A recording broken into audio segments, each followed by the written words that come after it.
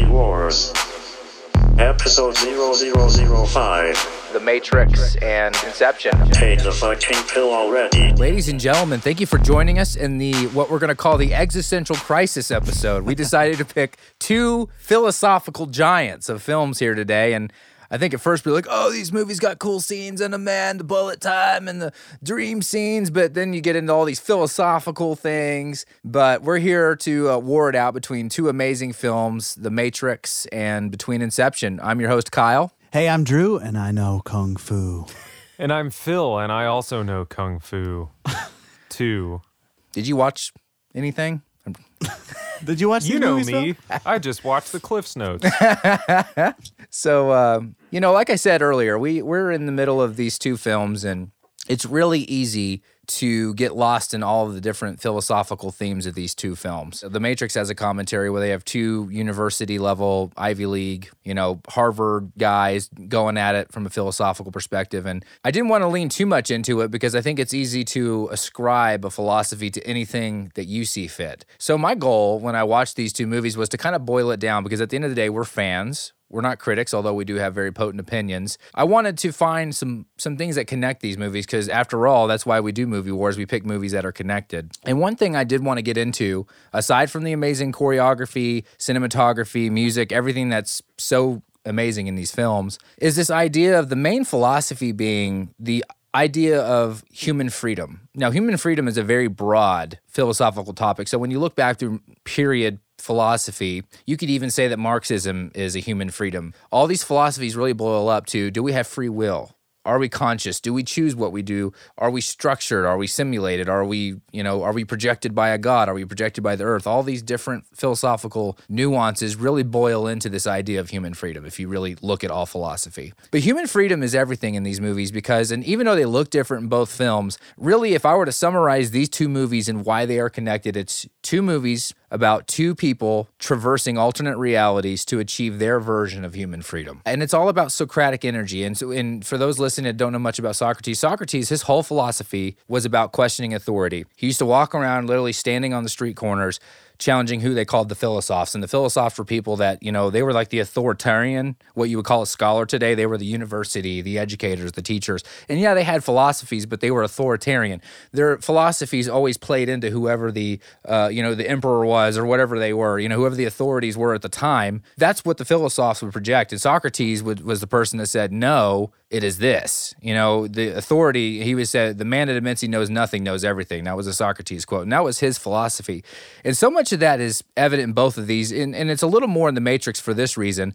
The corporate structure is really the oppressor of freedom for Neo, for Keanu Reeves' character. It's Agent Smith is an agent of order, is an agent of structure. That's the authority he's oppressing. And the last philosophical term I drop, and this was what really stuck out in the philosophy commentary, was this idea of heroic agency. The idea of heroic agency is this idea that a hero arises from mediocre circumstances. Neo, when he is just Mr. Anderson, he doesn't know he's oppressed yet. He doesn't know he inkles that something's wrong. He has kind of this thing on the back of his neck, this hair that raises and says there's something wrong with this structure, but he doesn't know what it is. And for him, heroicism meant just going against the structure, using that Socratic energy to fight the corporate structure. And one thing I put in my notes in this theme is that what's interesting about heroicism in this context, and I'm not saying being a superhero is always easy, but they have these phenomenal, crazy powers, but the heroic agency in The Matrix is him literally realizing that he's in a structure and he has a choice. He can stay and accept that he's a program, that he is consciously programmed into the Matrix and live an easy life, not detesting, not hacking, just going to work, eating food that's not real,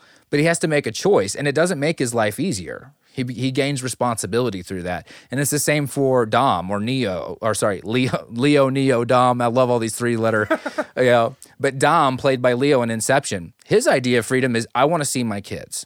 And so he knows he's risking everything. He could get lost in the subconscious for 50 years, but he's traversing these alternate realities because ultimately he has an idealized freedom that he wants to achieve. And I think that's what's beautiful about these characters is compared to like a superhero, to an Iron Man or to a Batman or to any of those people that have these extraordinary talents, although Neo eventually achieves those through his training, is that for them, heroicism meant just rising above and challenging the status quo, challenging, I could live a comfortable life, comfortable in quotes, as in if I don't challenge the status quo, I can go to work every day and just live in this ethereal computer-generated reality, or I can challenge it, make my life immensely harder, but sacrifice everything for what I think is idealistic, which is this freedom that is, yes, I lose the comfort, I lose good food, I lose my hair, I lose everything. I'm on this underground ship in a destroyed human dystopia, but I am free because I'm making my own choices and I'm fighting against the oppressors. And a quote that was from Marx, what's interesting about how these are framed up, Marx is very prevalent in both of these films from a philosophical perspective.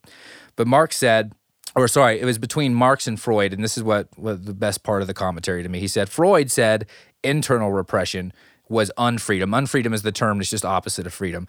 Whereas Marx said structural or external pressures or external structures were the true repression. And it's interesting when you watch both of these films, especially The Matrix, you can see these two overlaps, the internal repression of I'm the savior of this universe, I'm the savior of humans, versus that external pressure and repression, which is the corporate structure. And I'm going to stop there because I just went on a rant. But to me, those are the things that make these two movies great, aside from all the action and all the beautiful. And we'll talk about that most of the time. But did I lose y'all? What is that? Is that No, that's great stuff. I think that was beautifully said. To me, it's even to simplify it to a more base level than that. The question these two movies are asking is what is real and what is not real, and can we even know what reality is? And if we can, what is our role in reality and what is our role outside of reality? So it's kind of all those things are sort of like bouncing around in these two films, which I think is what connects them. So I'm excited to talk about them. Mm-hmm. Yeah, the amazing thing about your intro is that you went even a level deeper, I think, than the common person might go with these films, because like what Drew said, if you, at the end of the day, the macro theme of these movies is what's real and what's not. When you get down to like the granularity of it, it's there's the challenging of authority, the corporate structure. You know, what would I do if I knew that my reality was something other than what I always thought it was? Stuff like that. So yeah, I mean, these are, I don't know if we made the right decision tackling these two movies at the same time, because they're, at least to me, You could do a whole series probably. they were two, The Matrix and Inception are two of the most impactful movies I've ever watched, because there's something about it that makes you wonder and makes you truly question the reality of your own circumstances. Mm-hmm. And to me, that's beautiful. Like if you're questioning and you're being forced into this uncomfortable place of like, could my reality actually be something other than what I think it is? That's huge. Mm-hmm. And these both of these movies did that to me. I agree with you so much. I didn't think about it, and Drew is our matchmaker, and you always match perfect films. But we were all texting each other thinking, what did we get ourselves into with these two movies? I mean,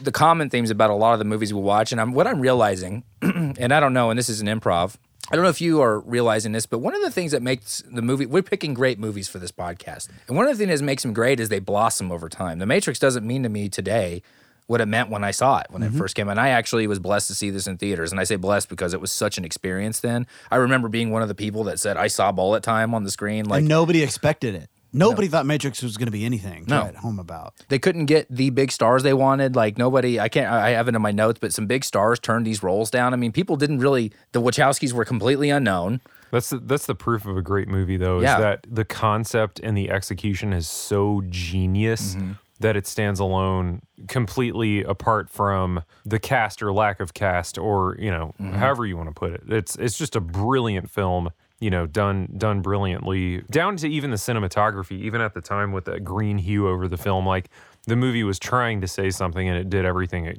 it could in its power to say it. The green hue is huge, and you don't notice it until like they get out of the Matrix, and you're like, is the world green? Like it's like jade color. It's like It's amazing. It's just a physical manifestation or visualization of what reality might be, and it's that it's shrouded and not quite real enough. So they had to give it another color, and I love that. That's just some serious artistic license. It's beautiful. And I think it's a nod to monochromatic MS-DOS operating systems of that time too. Like Yes. the black and green, like the computer So systems. good. I Like, didn't even think of that. Did not even that's think the vibe of that. I got. Amazing. And and what's interesting, and before we go, and we'll go into the question section before the war score, kind of along what Phil was saying about how executed these films are. They're perfectly executed because What's funny is when you're younger, and I was talking about kind of the blooming of the onion over time and how they blossom the older you get. I'm sorry. The onions bloom. Blossoming of the onion. the blooming of the onion. I You are want hungry. fucking Outback. There was an onion that bloomed, and It's just the bleeding of the just so sirloin happens to steak. also be a dish from a restaurant we were talking about The sandwiching of the chicken. What's crazy about this, the balance they strike, and you talked about kind of how these films were executed, Phil. The balance, because so many movies are heavy-handed. When you get to philosophical themes, like I'm talking about Tree of Life, by Malick, with Brad Pitt, Jessica Chastain. That movie is it's a beautiful art film, but it's really hard to watch. It's long. It's at one point they're like all of a sudden they're talking about dinosaurs for 2 hours, and that movie is so heavy-handedly philosophical. It's fun if you're in for a philosophical exercise, but how many people, and this is kind of what happened to me, I went to see an action film. You know what I mean? And had I not seen Matrix and understood the philosophical themes, I probably wouldn't have seen Inception, because it's kind of the same. You may go to Inception thinking you're getting a Leo film, an action film. You just saw The Dark Knight. You love Nolan. All of a sudden, you're in for this kind of psychological, philosophical action film. And I think, let's be honest, most people are like, well, the guy that did Dark Knight has a movie with Leonardo DiCaprio. So, I mean, I think that was that was essentially it. I didn't know what Inception was when I saw it. I remember okay, it's Nolan, I'll turn it on, but I was like, this is not what I expected. Well, and to your earlier point, Inception almost, the thing that makes that movie so genius is it toes that line of almost going too far down the philosophical path that it confuses you. And honestly, it could be confusing to a lot of people, and it should be, because it takes what the Matrix built and just expounds upon it. Not only are you questioning your reality, but you're questioning every possible reality, because you don't have anything to determine whether or not your reality is real in that movie except for your totem. And even that is not necessarily reliable, because it could just be subject to the projection of somebody else in that movie. So it's a mental maze. That movie is just the ultimate mindfuck.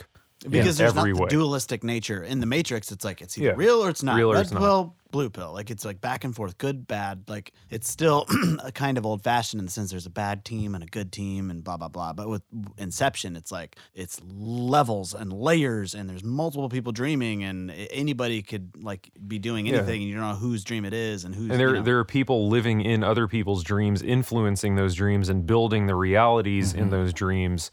And, it's just the layers in Inception. God, that movie just unveils itself every single time. It's well done. Genius. So, Drew, what is your experience with these films, and why are they unique to you? So, yeah, I saw The Matrix when I was in high school. It did absolutely nothing for me. It was like an after church youth event. The older kids in the youth group loved it. I was just there because there was a girl I liked, whatever. Couldn't care less. I remember thinking the bullet time thing was cool, and that's about my only takeaway. Inception, I did see in theaters, and I walked out grasping the bare minimum, but still having had a great time and loved it. And I think that's the beauty of Inception, is because you can kind of just take a bite out of it and get just enough to where you're like, wow, that was really cool. And the top at the end didn't, you don't know if it fell over or not. You get enough. And I think that speaks to Nolan's just brilliance, is that he offered enough for people that don't want to get super cerebral and walk down the philosophical paths that we've been talking about for the last 20 minutes, but also can be an entertaining hour or a couple hours. So loved them both. Well, I loved the Inception. I've since come back to Matrix. Loved that as well. So I really enjoyed diving back into both of them with each other in mind. So I don't remember the first time I saw The Matrix. Honestly, I could have seen it in theaters. That movie doesn't hold much nostalgic value to me, but having seen it multiple times as an adult, I just love the question that movie poses, and that question is, are we living in a simulation? One of my favorite personal jokes is, whenever something real weird happens or really predictable happens, or just the same thing happens over and over, it's like, hashtag simulation or whatever. And I know, Gen Z hashtags are out, but you can go fuck yourself. But man, The Matrix, every time I watch that movie, I just put so much stock into what it did for films and what it does for just the questioning of everything. Because in my opinion, this is just a personal opinion, I don't think you're living unless you're questioning the things that are going on around you. And that could be something as simple as the food you're eating, all the way to, are we really here? And I think that's a valid exercise. Even if at the end of the day your conclusion is reality is what it is, and what I see every day is reality. To me, the important thing about The Matrix is that it questioned that, and it brought that question into the mainstream, because prior to that, I mean, I could be wrong, but I'm not sure there was another movie that really took that question and extrapolated these possibilities out. Like, these humans are energy source for this alien situation, or for this robotic situation, and they're plugged into this computer, and on, and in order to keep the mind of these people occupied accurately, they have to simulate a reality that's believable for the mind. And so these people are in this reality. And to me, for the first time ever, that movie just brought that into the forefront. Inception I saw in theaters.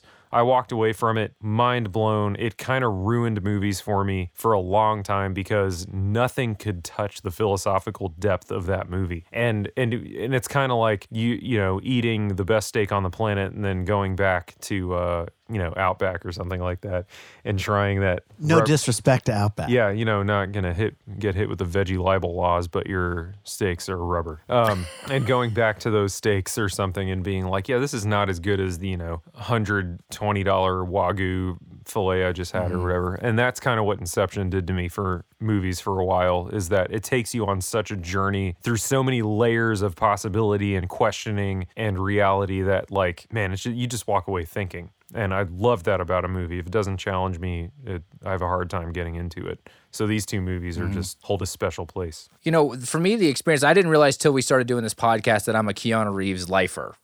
Just like James Cameron, we talked about on the previous podcast, every decade James Cameron has been directing, he's moved the ball. Terminator, Aliens, Titanic, Avatar, like every decade, he's just bringing relevant films. Keanu's the same way, and he gets criticized a lot by critics, but I think I originally watched The Matrix because I love Keanu Reeves. Point Break, Bill and Ted, like I was just a huge Keanu fan, and I was coming for an action film, but what's cool for me about The Matrix is it made philosophy cool, and it got me into philosophy because I was in a high school philosophy class, and I had seen The Matrix, and I loved the action, and I loved the bullet time, I loved Keanu, but I was too young to kind of pick up on the philosophical nuance. And then I read this book, and that is what got me into philosophy. And I didn't know what Inception was when I saw it. When I saw it, I didn't know. Literally, I hadn't read a synopsis. I just knew it was Leo. I knew I loved Leo, and I knew I loved The Dark Knight. And I had watched Memento. I had gone backwards through Nolan, so I went to Memento and then Following, and really loved it. But in no way did watching those movies set you up for Inception. But because I had seen The Matrix, and I think for me, if I hadn't have loved The Matrix, I wouldn't have liked Inception, because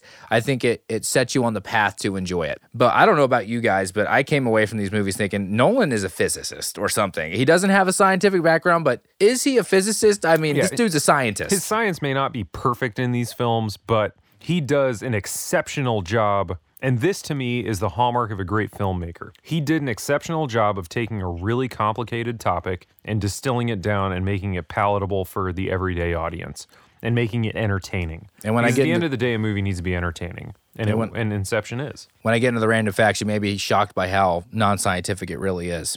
All right, let's get into some randos here. We're going to start with The Matrix. First one, before this film, Keanu Reeves had to have neck fusion surgery. So he had to have like vertebrae fused. So a lot of the fight scenes you see were done later. So they did a lot of the dialogue and that stuff early, because if he fought, he would ruin his surgery. So, and then they even hit a point where he started to do the fight scenes and he like ruined his surgery. So they even had to delay the fights more because he re-injured himself, but because his surgery wouldn't take. And I think Eli Manning from the Giants had the same thing, or Peyton Manning, not from the Giants, from the Colts and the Broncos. But wow, thank you for those commercials. The football guy with the arm, the neck, and the Manning. Thank you, Bourbon. Yeah, thank you, Bourbon. So anyway, he had to. So right before this movie, he had vertebrae fused, like surgery. So I thought that was a crazy fact. So they got a leading. Oh, I have an eerie, weird fact. Well, there's already a kind of a thing looming over Matrix regarding Columbine, because apparently that scene with the trench coats kind of inspired the Columbine shooting. So that struck me as eerie as I was watching. It's almost hard to enjoy that scene now, just with that kind of gnawing at the back of my mind. Another thing that I found just on the internet the other day was that this movie was made in the 90s, right? Late 90s. Came out in 99, I think. Yeah. At one moment, you see Neo's passport, and the expiration date of Neo's passport is September 11th, 2001. which What? is kind of weird. Like, it's just like, I was like, whoa, that's No way. just, what are the chances? And obviously, you know, I'm sure there are conspiracy theorists out there that are losing their minds over that, but I just thought that was kind of interesting. So earlier in the intro, we talked about people that turn this role down. And you have to remember, this is prime Nicolas Cage. So Nicolas Cage turning it down and this time was a big deal. Nicolas Cage and Will Smith both turned down the role of Neo. I feel like Will Smith is too flashy. Exactly. Too badass, too confident, too self-secure. Because I feel like the whole time, Neo starts, he wakes up, he passed out because he's a computer nerd and he was up all night. And like, he's sort of just like unsure of himself the whole movie. Like, I don't think I'm the one. I don't know. Is this real? I know Kung Fu. Like, he's just kind of like, plays this everyman, just kind of doofus. Not doofus, but you know what I'm saying. Will Smith cannot do that. Will Smith, yeah, he's just too much charisma. And this is 1999. So this is Will Smith, like, during Will Smith, like Men in Black. Like, he hit the 90s his for a run, yeah. crazy run. So this is amazing. So they got one of the top Kung Fu choreographers in the world. I think he worked with Bruce Lee to do all the choreography for the Kung Fu in this movie. It took them 2 months to choreograph the fight scene where they're in the dojo, where they're first training Keanu Reeves or first training Neo to fight Morpheus, the one where they're like, oh, is he the one? That took 2 months to choreograph and teach them how to do those fight scenes. Just that one scene. And what is that, 2.5 minutes of the whole movie? Incredible dedication. And I'm impressed. I mean, and again, I'm a Keanu lifer. I love what they do. And Lawrence Fishburne, really convincing Kung Fu. He was fantastic in that film. Fishburne? Yes. Yes. Love Fish. In my opinion, the strongest acting performance in that movie. Completely agree. And he's completely underrated. That scene when Neo walks into the scene with the chairs and he sits down with Fishburne and offers him the pills. That scene, just when he starts talking about there's a splinter in your mind, there's something it's always been there that's made you like that. I was just so enthralled. Probably my most engaging scene. Like I was just so relating to that because we probably all had things growing up and things we had been taught where it was always like, that doesn't make complete sense. And so as he was saying that, I was running through my mind thinking like, oh, yes, there was always that thing about that thing that didn't add up about reality or about society or about, political whatever. So that really resonated with me. And I love how he uses basic everyday examples. And I love how he like puts a little oomph when he goes, when you're doing your taxes. That kind of lined up with the corporate stuff on this. So great. I love that, man. And it speaks to how well he did. Because I agree, and I don't know if you said he was the best, but I think he's the best actor in the movie by far, Yeah, even though I'm a Keanu guy. This is the list of people that turned down the role of Morpheus. Oh my gosh. Sean Connery, Russell Crowe, and Samuel L. Jackson all turned this role down. Nobody wanted to do this movie. Wow. Why? Yeah, it's because I mean, imagine in the late 90s when you just came off the disaster film, spree, which the late 90s was known Deep for. Impact, yeah. Yeah, I mean, everything in the late 90s, even Independence, We'll get to those. Twister. Independence Day, Men in Black. Twister. Yeah, everything's about the world ending. And then you've got this movie saying the world doesn't exist. Forget the world ending. It doesn't exist. It ended a long time ago. And there's this, it's complicated and blah, blah, blah. I could see why people turned it down. And one of the prerequisites for this film, and they told them this, the Wachowskis, when you were going to do this movie, they gave you 3 philosophical books to read, like really deep philosophical books. Imagine Sean Connery just sitting down like, I got to read, Gotta read these books. If this doesn't get me laid, I don't know what to do. Terrible. Why'd I go It's a Irish? terrible impression. I know. Bracken. Phil is our impression guy. I'm not doing good tonight. It took, the bullet time effect took like hundreds of cameras. I believe that. So when you look at the circular thing, it's literally hundreds of like mini cameras, and they just rotate between all of them, and that's how they accomplish that effect. It's crazy. All right, before we get into the war card, I did have so every week I'm changing up the third question. So I always ask, why are these movies unique? What's your experience? But I want to know today, third question, if you're Cypher and you've been offered to trade living outside of the Matrix, what was freedom, right? Following Morpheus, waiting to see if Neo is the one, eating the gruel or whatever that stuff is in the pit of the ship of the Nebuchadnezzar, or trade Morpheus, give him Morpheus and be a celebrity in a world that's not real, but you're comfortable, you're eating steak or drinking wine every day, and you're living a comfortable fake life. Just based on your personality types, Drew, Phil, Kyle. And Phil, let's start with you this time. What would you do? Man, that is a tough question. You had to start with me. I had to switch it up. Drew's to my left, so I always... In this physical room here, Drew is to Kyle's left, and I am to Drew's Or am left. I? And Kyle is to my left. Man, that is hard. because at one point, God, what was his name again? Cypher asks a really important question. He just asks, what is reality? Like, why is his real in the Matrix any less real than being on the ship, being cold, staring at, ones and zeros, eating whatever the slop meal was? That's tough, man. I think, I don't know. I mean, really interesting situation here, but like, I feel like we can kind of get closer to answering this question because of the year plus that we've gone through with COVID and how any of us would just be doing anything right now to get back to normal. Like to get rid of the masks, to get rid of the fear, to get rid of X, Y, and Z. And I feel like if I had been on the other side fighting for years and years and years and seeing minimal progress and thinking we'd found the one and not finding the one. I don't know, man. I think there would come a point where it's like, what is real? This other thing being plugged into the Matrix, being put back into the power plant, and being able to eat steak that isn't real and having my memory erased and just thinking it is real, but being loaded. I think that'd be a pretty appealing prospect. Yeah. After years of being in a desolate ship eating old rice or whatever the hell they're eating in there. I mean, that would be it's always easy to say from the moral high ground what you would do. It's like, I would stay and I would fight the machines and I would just be a champion for the common man.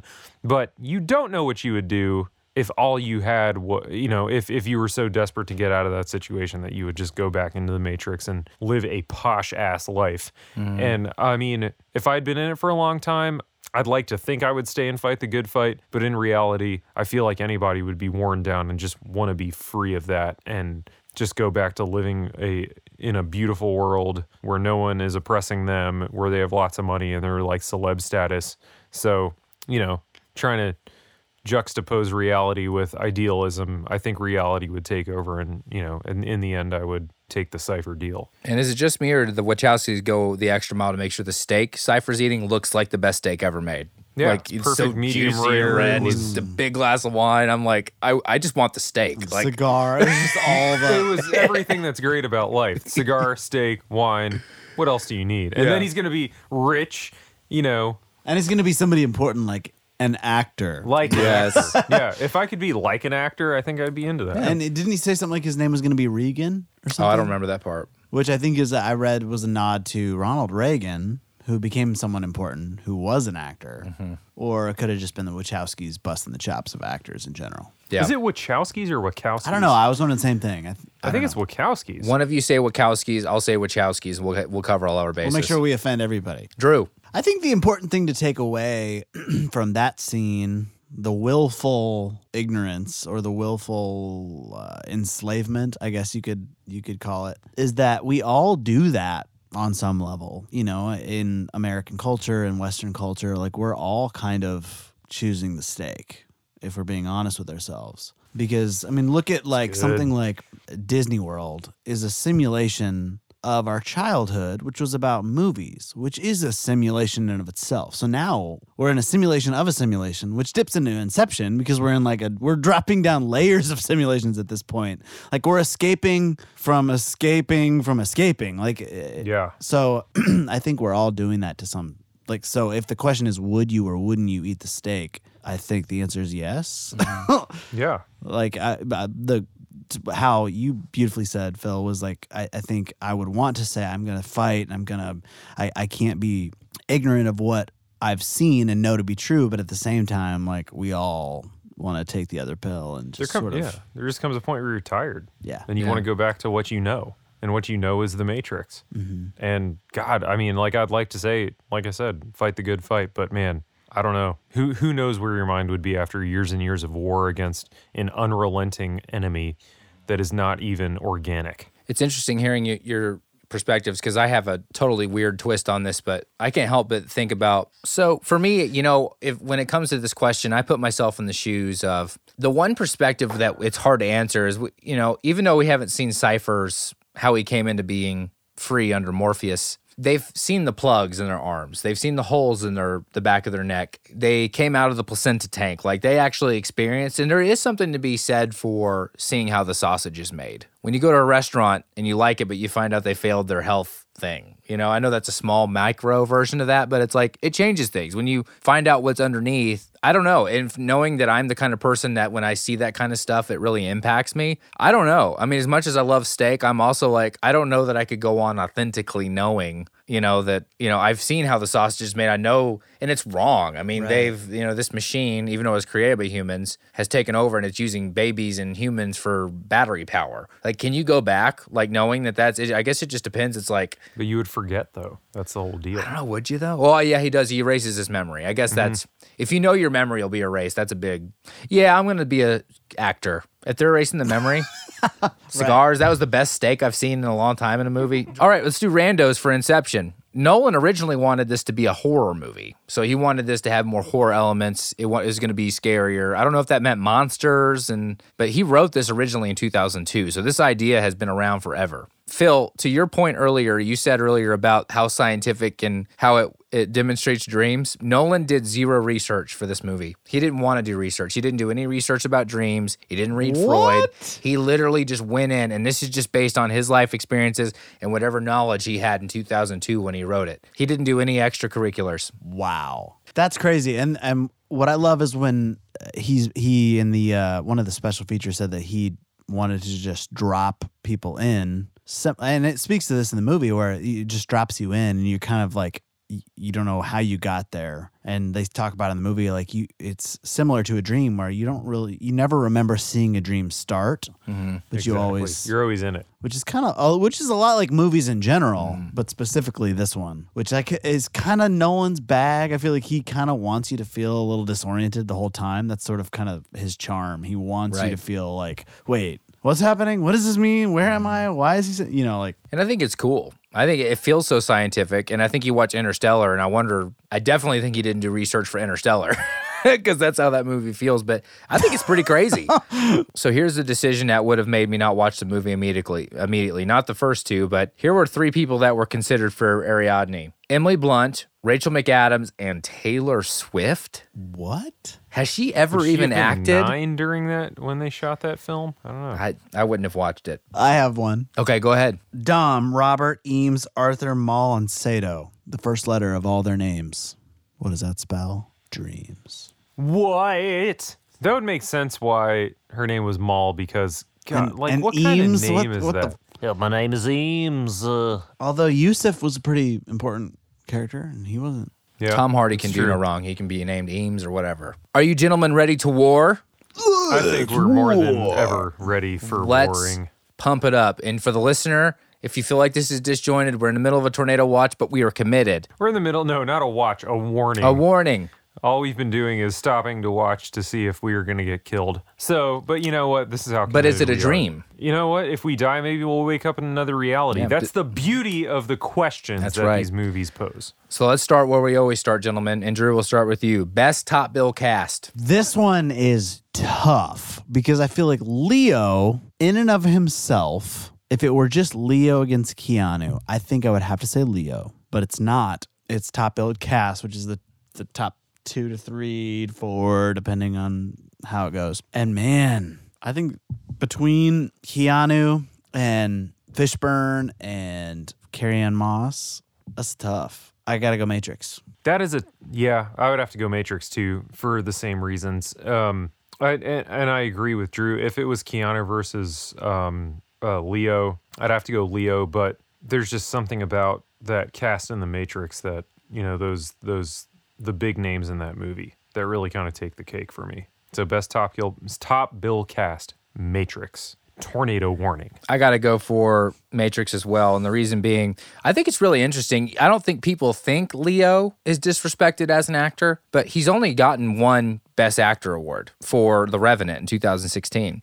It's kind of unbelievable when you think about all he's done, and that's the only one. I feel like that's a disrespect because I've loved him in so many movies, and he's a leading man quite often. But I go Matrix because Lawrence Fishburne, as much as I'm a Keanu lifer, when I watched last week, I've watched it 3 times in the past 2 weeks with commentaries. I'm just so blown away by what he does. And what's funny is when he was Larry Fishburne, so before he was Lawrence Fishburne, he was Larry Fishburne in The Apocalypse Now. He was in that, which is a top 10 film for me as well. He's just such a great actor, and I feel like no one knows it. Like, I feel like everyone sees him and knows, oh, that's Lawrence Fishburne, that's great. But I don't think anyone say that's Lawrence the Great, and I kind of want to call him Lawrence the Great. And for that reason, And honestly, this gets a little bit of a boost from The Underdog because Inception, bigger everything, bigger cast.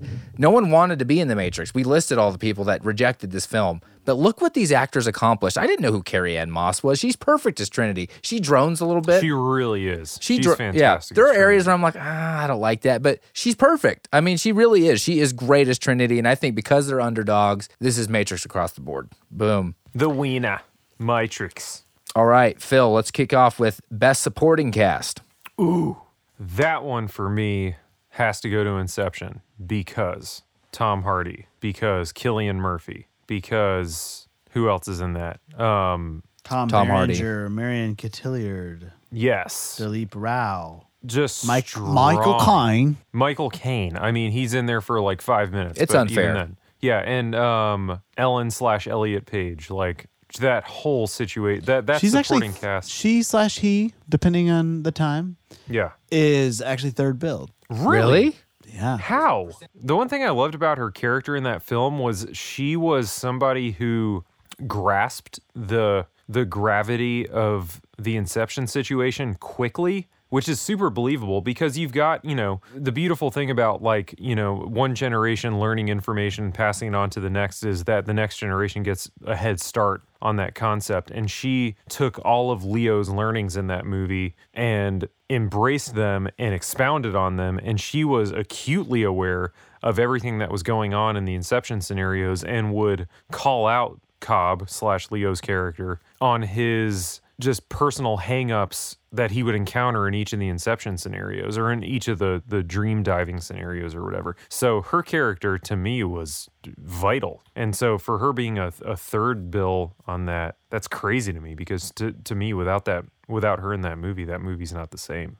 I think Paige's character was there for the audience. Like that character played emotionally where we were at. She was there asking all the questions and Learning as she went. learning on the go, on the fly, and having coffee with Leo as he explained how it all worked and walking through the street.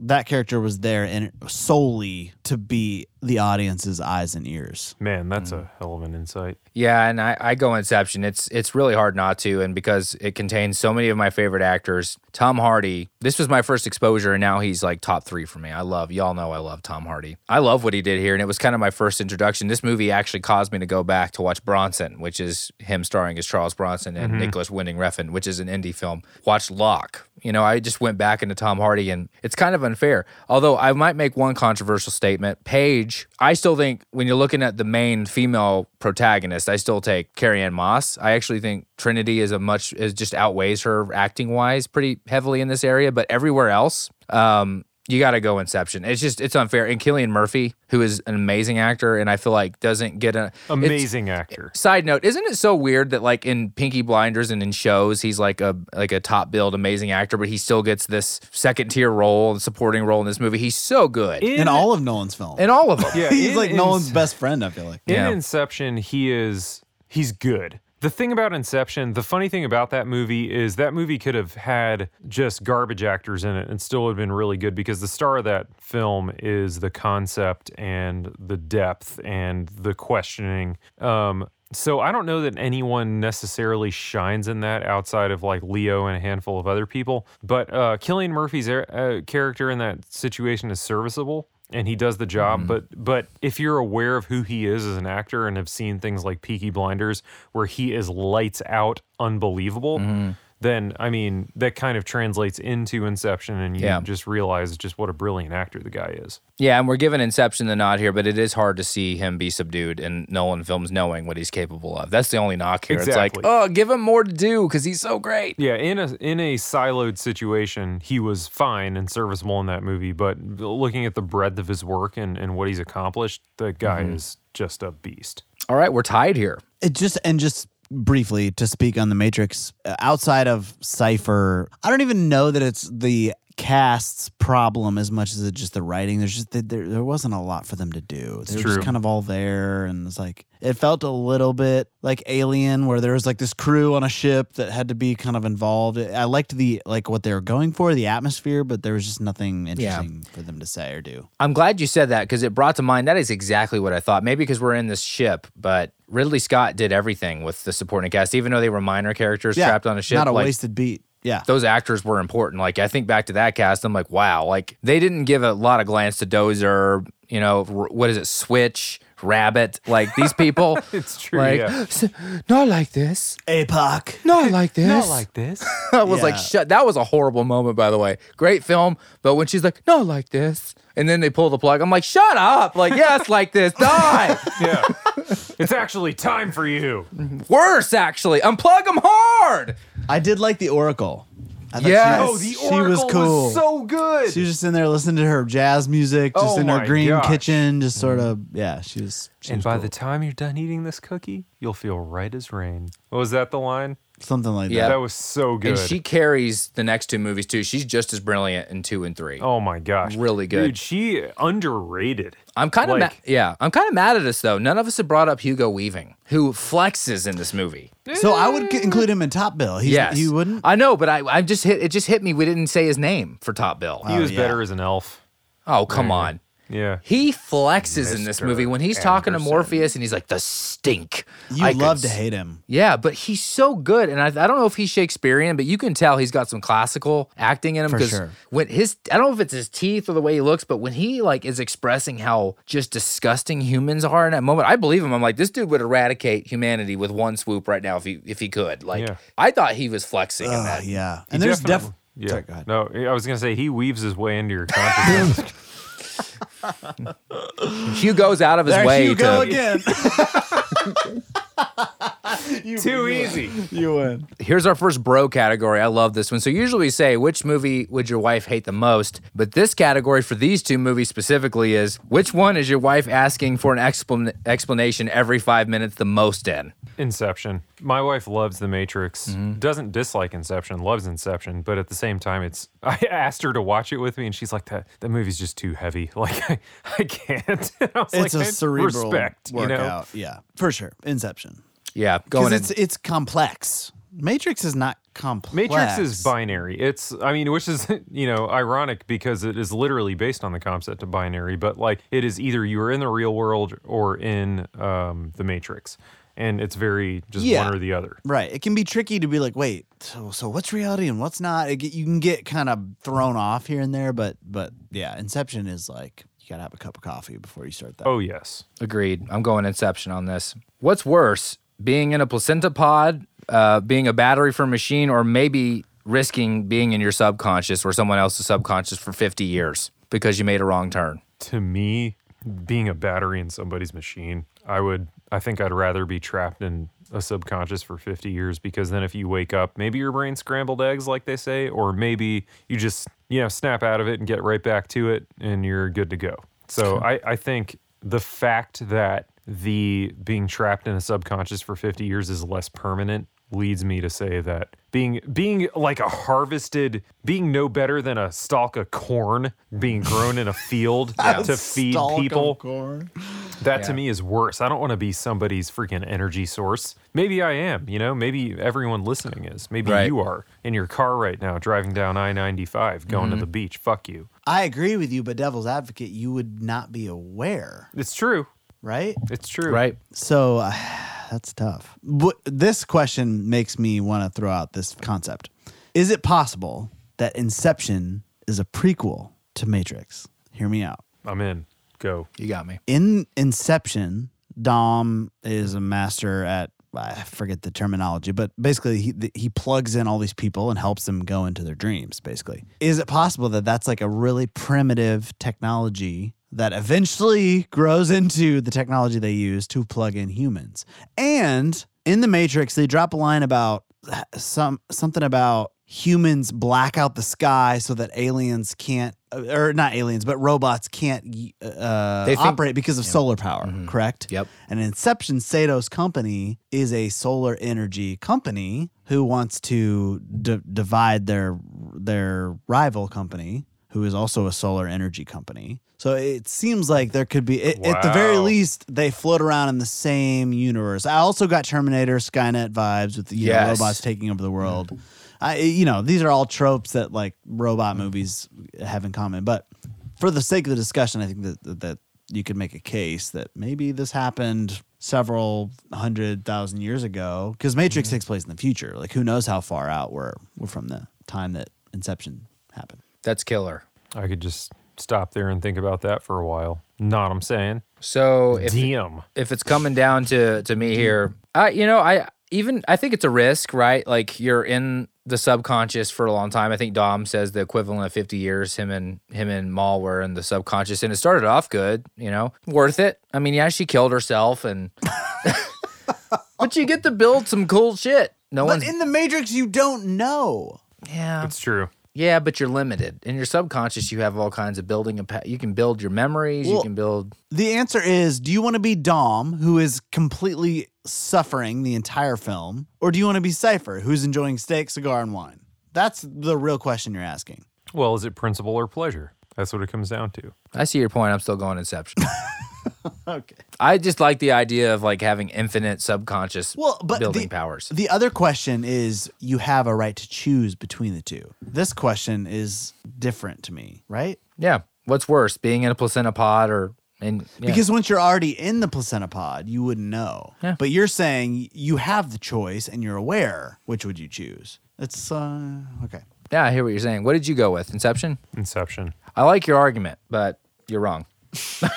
So I wanted to soften this up a little bit because we've been philosophical. We've been down in the dumps a little bit here. I just want to go straight up. What's the most badass? I know that's a weird category, but what's the most badass? Like these both having, these have incredible scenes. Let's for a minute take a break from philosophical nuance. Thank God. Thank you, Jesus. These have incredible fight scenes. Joseph Gordon-Levitt, by the way, did all of his own stunts. Is the most badass? Yeah, just pure badassery. Ooh. And what does that mean to you? We're fans. We're not critics, so we measure on badassery.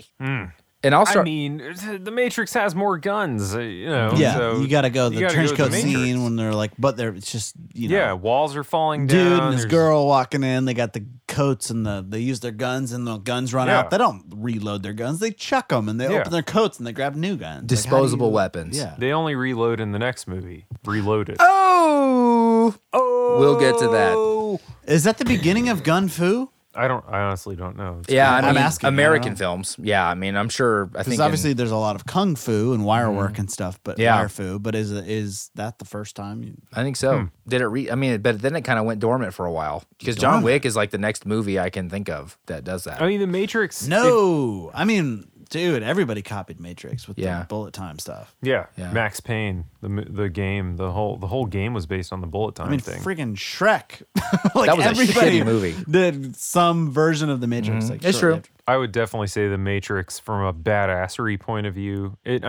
Anybody who's delving into some deep science situation, like, Well, if you take this drug and go under it for 5 layers, it's very unstable, but you'll be down there for 90 years. There's nothing badass about that. It's interesting and it's nerdy, but it's not badass. Yeah. The Matrix, that's pretty badass. Yeah. I'm going Matrix here too. And I will say, it's not that Inception lacks badassery. Yeah, there's not a lot of guns, but when you look at how the movie was made, Joseph Gordon-Levitt actually does a lot of his own stunts. So the scene where they're falling into the ocean and things start to go crazy in the dream and the hotel room starts to rotate and flip around and they're fighting and flipping around as a room, that was a real room they were rotating. That wasn't effects. No way. Yeah, they actually constructed a box. And that's the thing about Nolan, right? He uses a little bit of CGI, but he wants everything in frame. He doesn't use second crews. He only uses second crews when it's a gigantic stunt. So the scene in Dark Knight when the semi flips over on the wire, the only reason he used a second camera crew is because he knew that if it went wrong, he'd have to explain to the studio that, I just spent millions of dollars on a stunt that we didn't get. So, but he wants one frame. He doesn't use CGI. He wants everything captured real time. So that scene is an actual, you can watch the special features. Joseph Gordon-Levitt's actually bouncing around and trying to balance on an actual room that's flipping around. It's pretty cool. And it's suspended. Anyway, he did all of his own stuff. That's badass. But like Drew said, the Matrix was knocked off. I mean, SNL was making fun of it. Everyone was doing Matrix stuff. Then Max Payne, you could argue, which is one of my favorite games. That game is totally built on the idea of bullet time. The whole thing is bullet time. The entire, like, as if the game and the story isn't cool enough, any shot you want, you can slow it down just to get the effect. Yeah. Honestly, it's sad that movies thought of that before games. Because in games, it's a no-brainer. Like, you want to slow it down to, like, be able to shoot more in a smaller amount of time. Like, it makes so much more sense for a game to pull that out than a movie. And on The Matrix, you talked about the scene, and the most badass scene is definitely when they enter the building and they go through security and all that. The moment is when I love that little touch. And this is ultimate badassery. This is flexing. This is Hugo Weaving. When they put the bag of guns through security, through the metal scanner, and it goes red and it beep, beep. Because you're like, they got the guns, but we're still going to go through security and we're going to check the bag. Right. And then they go off. I thought that was like awesome. We're fixing to be really badass. So The Matrix wins in this, absolutely. But there's some badassery in it. You meant Keanu, right? You said Hugo Weaving. Oh, I know. I just meant earlier we were talking about Hugo flexing. This was another flex. Gotcha. Sorry. That was poorly done. Yeah, like Hugo flexed earlier. This was a major action flex saying, yeah, we're going to put a bag of guns through the metal detector. Knowing it's a gun, but it's just like, yeah, you're in for some shit. All right, this is going to be a tough one, right? Because, and I like this category because, and by the way, it's 3-2 Inception. Best effects, and I'm going to kick us off on this one for the sake of continuity. I still go Matrix on this. I think they were too innovative. I think what they had less technology to work with, but they were using hundreds of cameras to accomplish the bullet time thing. They were still using practical methods to accomplish some of the stuff we saw, although it's heavily CGI. And as much as I want to admire Nolan all the time for his love for practical effects and doing everything in frame, using one camera crew, I still go Matrix on this just because of the impact it had on cinema. Yeah, I don't know how you don't go Matrix because of the landmark nature of, like we've already said, it's been copied so many times. But we'll do a quick honorary mention to Inception because I loved when the world was folding in on itself in the dream. Not only because of how the world was folding in on itself, but the shadows that happened as it was folding in made it feel so real. It felt like you saw, because it was like almost the sun was there, but then as the streets started to like flip over and the buildings started to cave in on themselves, the sun didn't move. So like you still saw the shadows as if the sun stayed where it was. And that created just a real sense of like eerie realism. So shout out to that. But yes, Matrix, it was just so pivotal. Everybody under the sun copied it. Yeah, I go Matrix. Whew, even though I'm going to lose here, I go Inception because I believed every moment of that visually and it looked so convincing. Like they made cities that didn't exist and they made physics that didn't exist and rooms move in ways that rooms don't move. And there was, zero gravity situations where, people were moving in a way that people shouldn't move. And understandably, at the time, The Matrix was copied a lot. And it could be, as Kyle said in a few previous episodes, recency bias. But to me, Inception is just, I don't look at a single frame of that movie and not believe it. What, 12 years later? Was it 2009? That movie is just very 2010, I believe. Yeah, however many years later, over a decade at this point. That movie visually is still so believable. And, it could be, 10 years is a long 2010. time in the world of effects. But, like, I just watched that movie and I'm constantly amazed. Like the scene after the coffee shop where they're constructing the streets moving and the world folding in on itself. Like I found myself sitting there wondering, like, so this car coming vertically down the street here, how's that going to transition to the horizontal street? And they handled that. Like Christopher Nolan thought of everything. So to me, that's why Inception wins. But for its time, Matrix definitely set a lot of standards. So it's a tough one to call, but for me, it was Inception. And I lose. You could also make the case that Matrix was more ripped off because it was more doable and it wasn't as good. It is true. Bullet time looks rough. I was just saying, like, it's more like, oh, let's just slow things down and be more ethereal about everything. Whereas Inception is a little bit more complex. Like, just geometrically speaking. Yeah.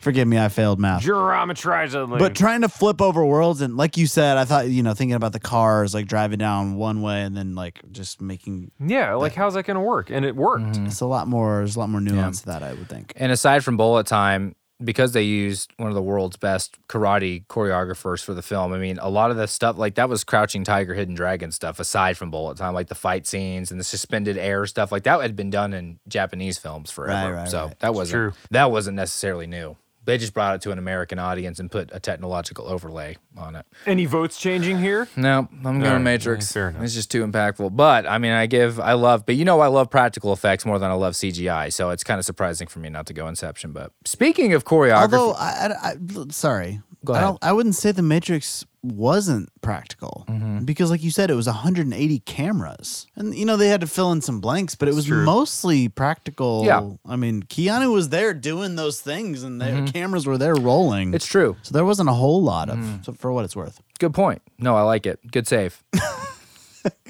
All right, and this one's really relevant to this, and I want to highlight what I said about Joseph Gordon-Levitt doing his own stunts. Really, best choreography, because we just talked about the fighting and those things, but the fact that all that stuff's practical in the Nolan film. I mean, so you got kind of the Matrix choreography, the fights, the way those things are arranged, the fact that we talked about earlier that it took 2 months for Lawrence Fishburne and Keanu Reeves to train just to do the training scene in the dojo. But I mean, you look at the special features on Inception, what it took for them to fight in that rotating room. That was a real rotating room. It's really Joseph Gordon-Levitt. I mean, we got a lot of competition here. What do you think, Drew? Best choreography? Man, both have great choreography. I guess it kind of depends on what you want to call choreography, because I'm thinking about Inception, and there's so many to be able to time each layer of dreams to be timed correctly.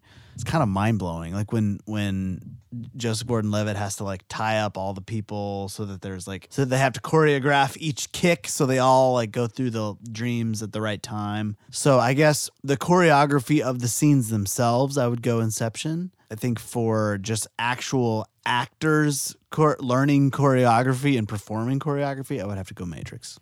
Okay. Man, that's an interesting point. Yeah. Choreography wise, as far as the hardcore definition of choreography, like two people or however many people doing something on a stage or whatever, The Matrix had more of that, but I hadn't thought of the fact that there's a significant amount of cinematic choreography going on between this scene, that scene, syncing up concepts, syncing up timelines that The Matrix just nails. Inception just nails.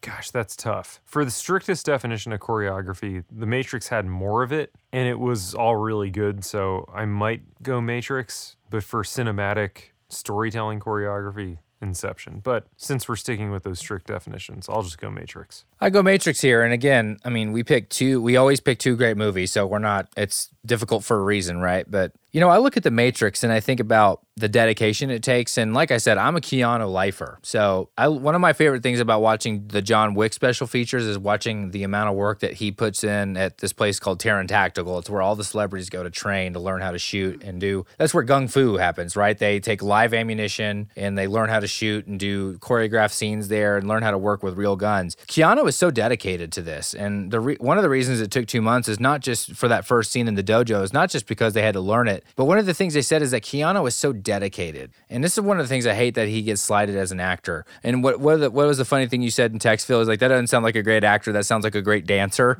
Yeah. The amount of dedication he has. And that may be true. And I know Keanu's not a perfect actor, but I think he's perfect at what he does. I'm not saying he has Daniel Day-Lewis range, but where Keanu is in his sweet spot, he's dedicated to the craft. He knows he's going to be doing action scenes. Point Break, John Wick, The Matrix, he is spending hours physically with his body. He had neck surgery beforehand, and I know that's out of the movie technically, but we're looking at all elements here. I say The Matrix here because I just think Keanu is one of the hardest working guys in Hollywood, and I think he dedicates himself to make sure he's ready to do this stuff perfectly. Those John Wick scenes, and I know we're not talking about John Wick here, but I'm talking about Keanu. He wants to do these things in one take. He loves being able to move seamlessly through these takes and do these things perfectly, and he wants to act them out. He doesn't want the benefit of effects, and I love his dedication, and I think he really shows in The Matrix here. As much as I want to give it to Inception, because I love how they're dealing with the elements, because the dreams are unpredictable and they don't know where the subconscious is going to go.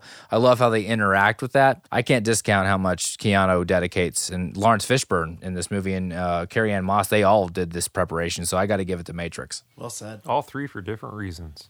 Yeah, I love that. Diversity of opinion, ladies and gentlemen. All right, we got a few more here, and we're completely tied. It is 3-3. I don't know where I got 6 from. 6 is the total. Oh, 6 is the 3 plus 3. Elementary school math, All everyone. right, let's go base. Let's go back to an oldie but a goodie category for us here at Movie Wars. Just Dom versus Neo, our protagonist. Leo versus Neo. Is that an equitable situation? Like, I mean, there are main. Neo can manipulate the world he lives in. And I guess Dom can too, because he's an architect. Character or performance? All of it. Performance to me, Leo hands down. Okay, why? And He's you're not a just big more- Leo fan. I'm not. And I'm not a big Keanu as an actor fan. I'm a big Keanu as a human being fan. But I think they're both guys that get a lot of credit for being who they are as people, they seem to be good dudes. And especially Keanu, who there's just records upon records of him being just a great human being. This isn't Human Wars. This is Movie Wars, Phil. It's true. You're right. Man, that's tough.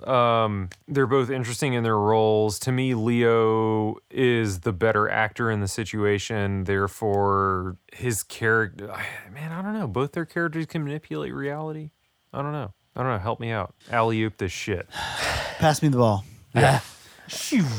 I'm gonna say Dom, simply because it seems like there's more of an emotional arc. It feels like Neo was sort of thrust into this thing. Like he woke up and like, wake up and you're the one and all this stuff, and he's like, what? Like, Yeah. But Dom, from the beginning, he wakes up on the shore of Limbo and he's trying to find, he has this like arc of like, I've got to find my family. I want to see my children turn around. I can't leave my wife. Like you're all of a sudden thrust into the burden of what it looks like for a man to be able to like salvage and save his family and the love of his life. And I just related to that and resonated more with that. Obviously, The Matrix is more fun. Like it's more lighthearted. I loved what kind of the messianic character that Neo is. And Neo, you scramble those letters up, it spells one, which is another messianic thing. And there's a lot of like Christ-like references in the film. And that's fun. But I think as far as just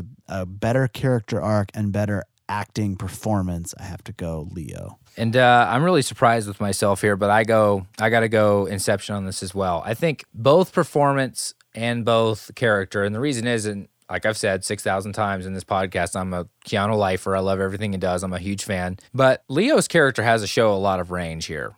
Dom is a complex character. You know, Neo is thrust into the situation. He's kind of this kind of monochromatic character who kind of acts the same through the whole thing, which is the Keanu thing, right? He doesn't have a big temperament range for his roles. But Leo's ultimate goal, or Dom's ultimate goal, is to see his kids' faces. He hasn't seen his kids' faces the last time he saw his children, and it's his motivation is so innately human to me. He's not trying to save the human race. He didn't find out that he's been in a pod attached to a robot for the last decade, and his job is to save humanity from said robot. He is literally taking a job to see his kids again because he was accused of killing his wife who killed herself, and he was falsely accused. He has a much different motivation, which means he has to show a broader range. And as much as I'm a Keanu lifer, I think we all know in this room Leo is a better actor. And I'm okay saying that I would definitely agree with that. Yeah. Why, definitely a better actor, and I mean the Academy says that. But I go that way, not to discredit what Keanu does in The Matrix. I think he fits the role perfectly. But Leo, he really shows a lot of range in this movie. And Nolan is not a director that lets actors kind of get out of hand. I think Heath Ledger's the only example where he was like, wow. He literally Joker. that was a like, we tough have to let him situation. run with this, right? Yeah. Like, we have to let him be Joker. But when I watch a Nolan film, I'm thinking about Nolan. Like, I don't think about the actor. I think about Nolan's vision. I think we about talked what about he's that doing. earlier. It's about the character in all of his films is the story and the philosophy, not the actors. Yeah. The actors are there to serve a purpose. Yeah.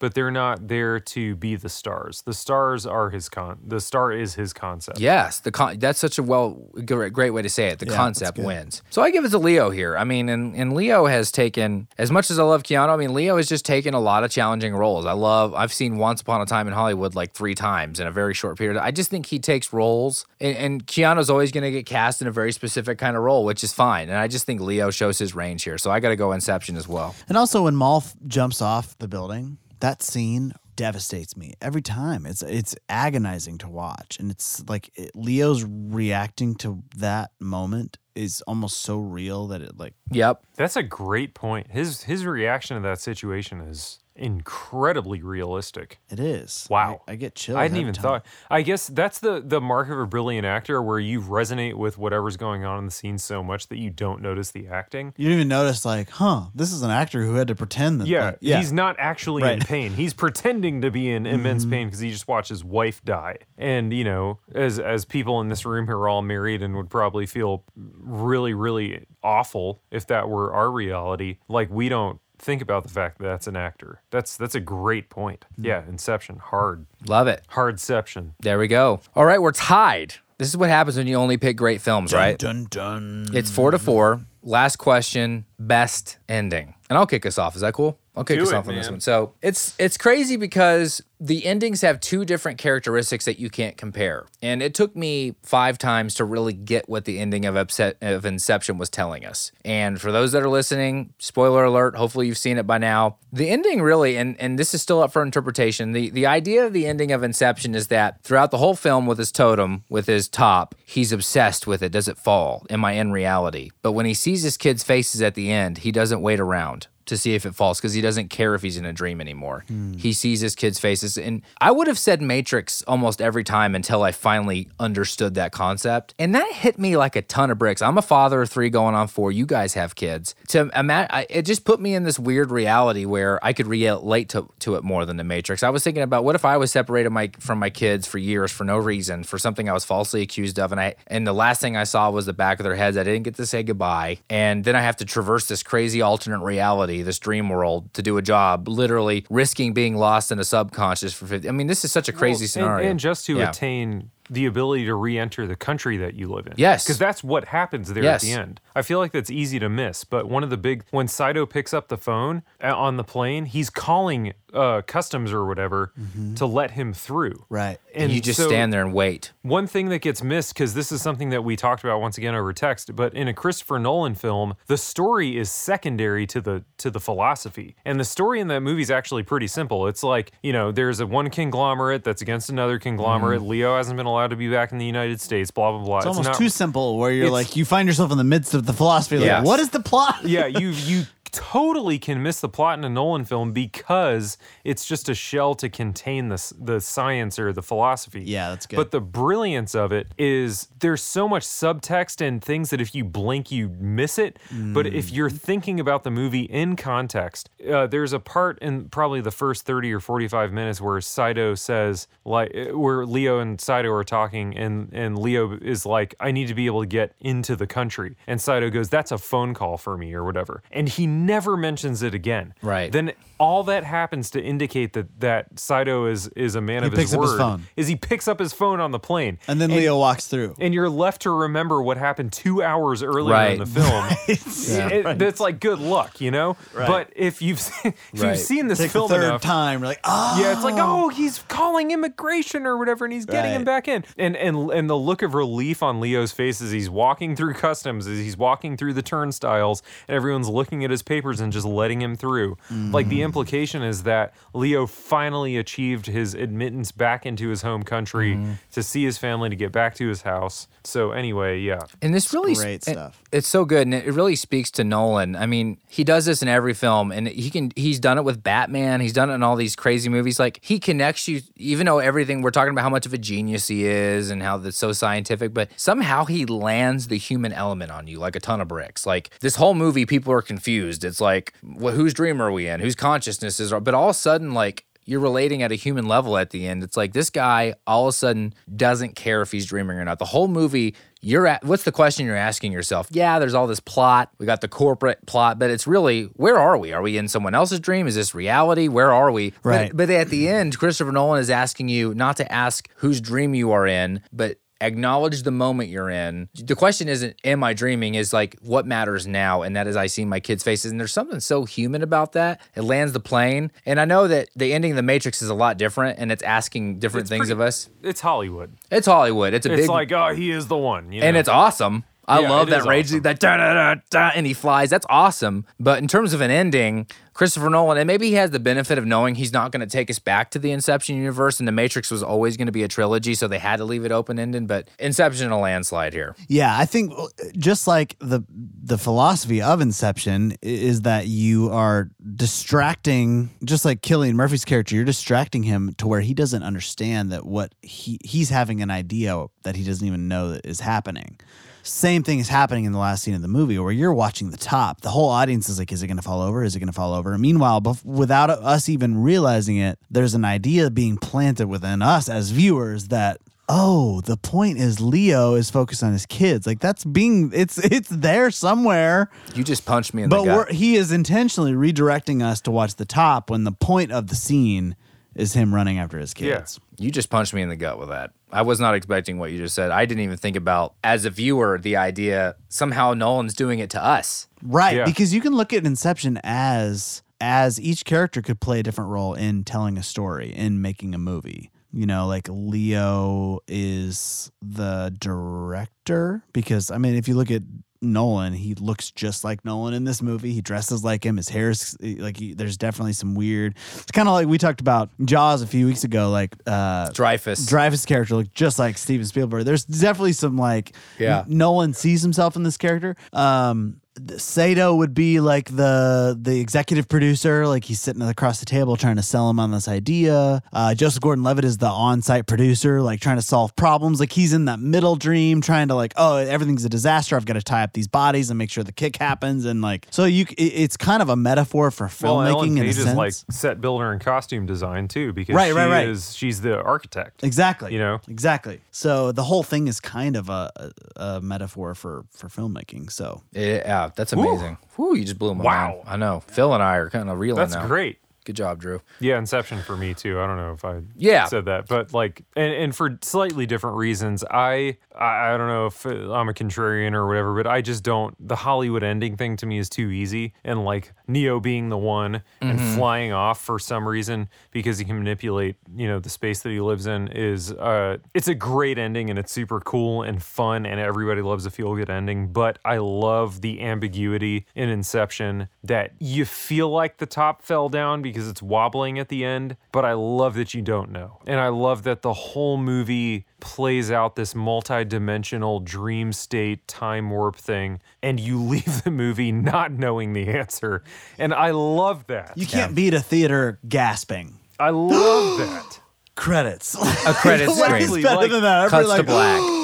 no, is that it? What the? To me, the best movies tell a story, make you think, and then kind of leave you thinking about it. And that's what Inception does to me. And you wanted to watch it immediately again after. I don't know about you, but I was like, I need to watch that right now again. And I think, in last comment on The Matrix, I think one of the problems with The Matrix is that when you really get into the philosophy of The Matrix, it feels like a movie that was made by two guys that just discovered philosophy. And I'm not saying that's a bad thing, but it feels like two guys singing the greatest hits of all philosophy. You can literally assign a philosophy to every scene in the movie, and it's great, but then it just ends on the Hollywood note. It's like they take us on this crazy existential ride, but then we just end it on kind of that normal note, whereas with Nolan, he connects with you at that human level. Oh, man. Well, the funny thing, too, about The Matrix is I remember I felt like, I was watching it again. I've seen the movie tons of times, but for some reason, I was like, when I was watching it this time, I was like, is he going to fly away again? Does he fly in this movie, or am I thinking of a different movie? And then, dude, he just flies into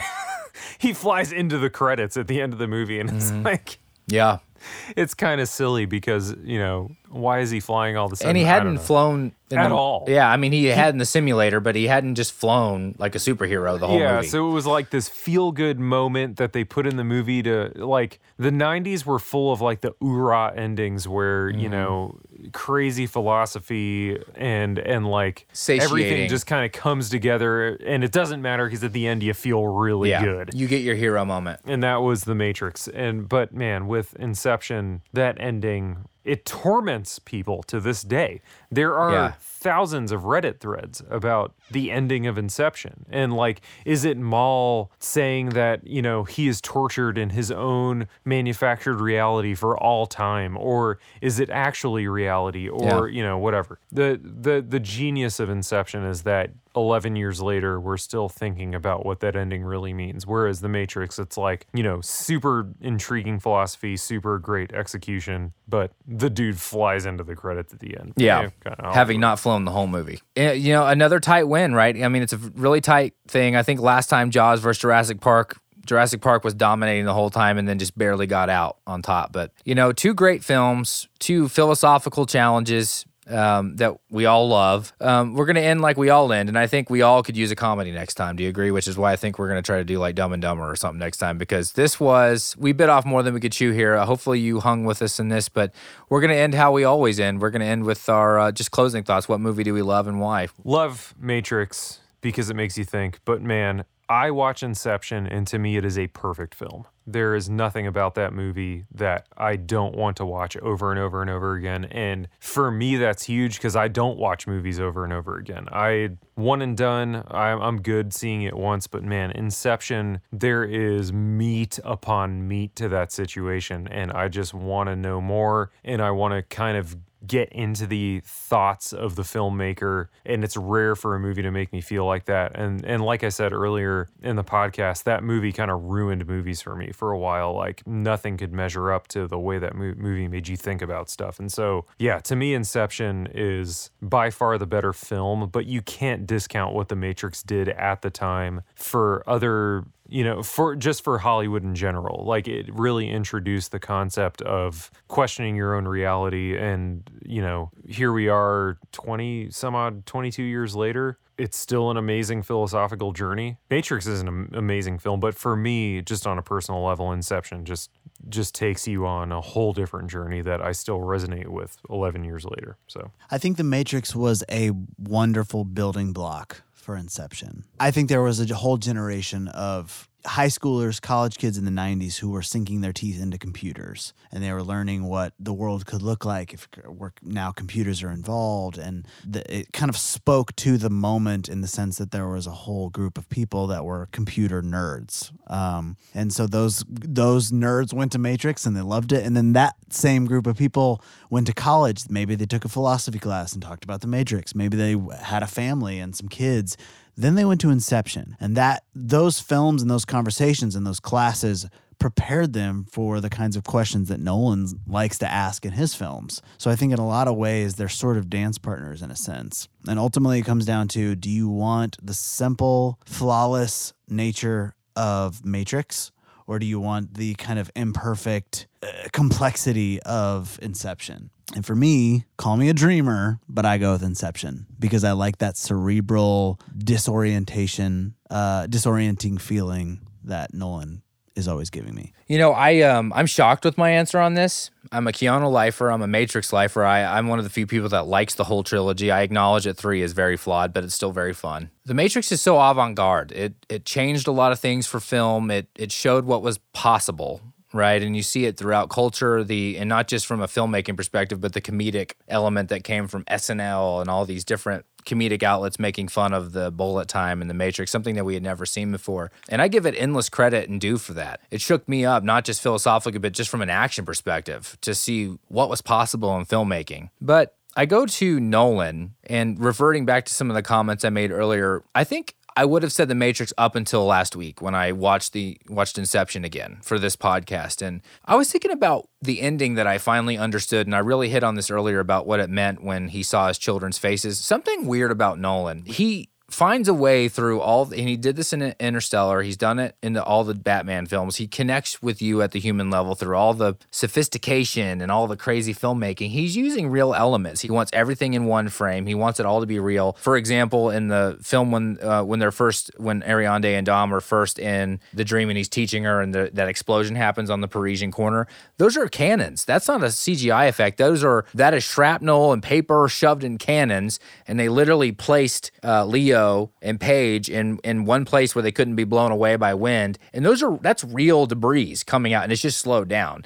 Where he can be real, he'll be real. And I think there's something to be said for that. Even years removed from the Matrix, he leans on that reality because I think he wants to connect with you. For the first time, it's funny, this is like the 6th or 7th time I've seen Inception. I finally get it. Like, it's really it's a tiny bit of a love story. It's about lost love. And it's about him connecting with his kids. And he basically, the ending says, I don't care if this is real or not. I will take I will take a present moment where I'm with my kids, whether it's a dream or not, over any of this. And I'll put it all at risk, get lost in subconscious for 50 years, die in the dream, whatever these things are. And there's something so human about that. And I love how Nolan, and again, I wouldn't have said this if you would have asked me last month, I'd have been like, Matrix, easy. But this viewing, having this new understanding of Inception for me, I just can't get over the fact about how through all this craziness, Nolan connects with me at a human level. That's how I feel about Inception. I'm rambling on, but I got to go Inception here, which blows me away because I'm such a lifer, but Inception. Yeah, and he sneaks in in a cerebral way. Like you think you're thinking the whole time. It's not like a typical,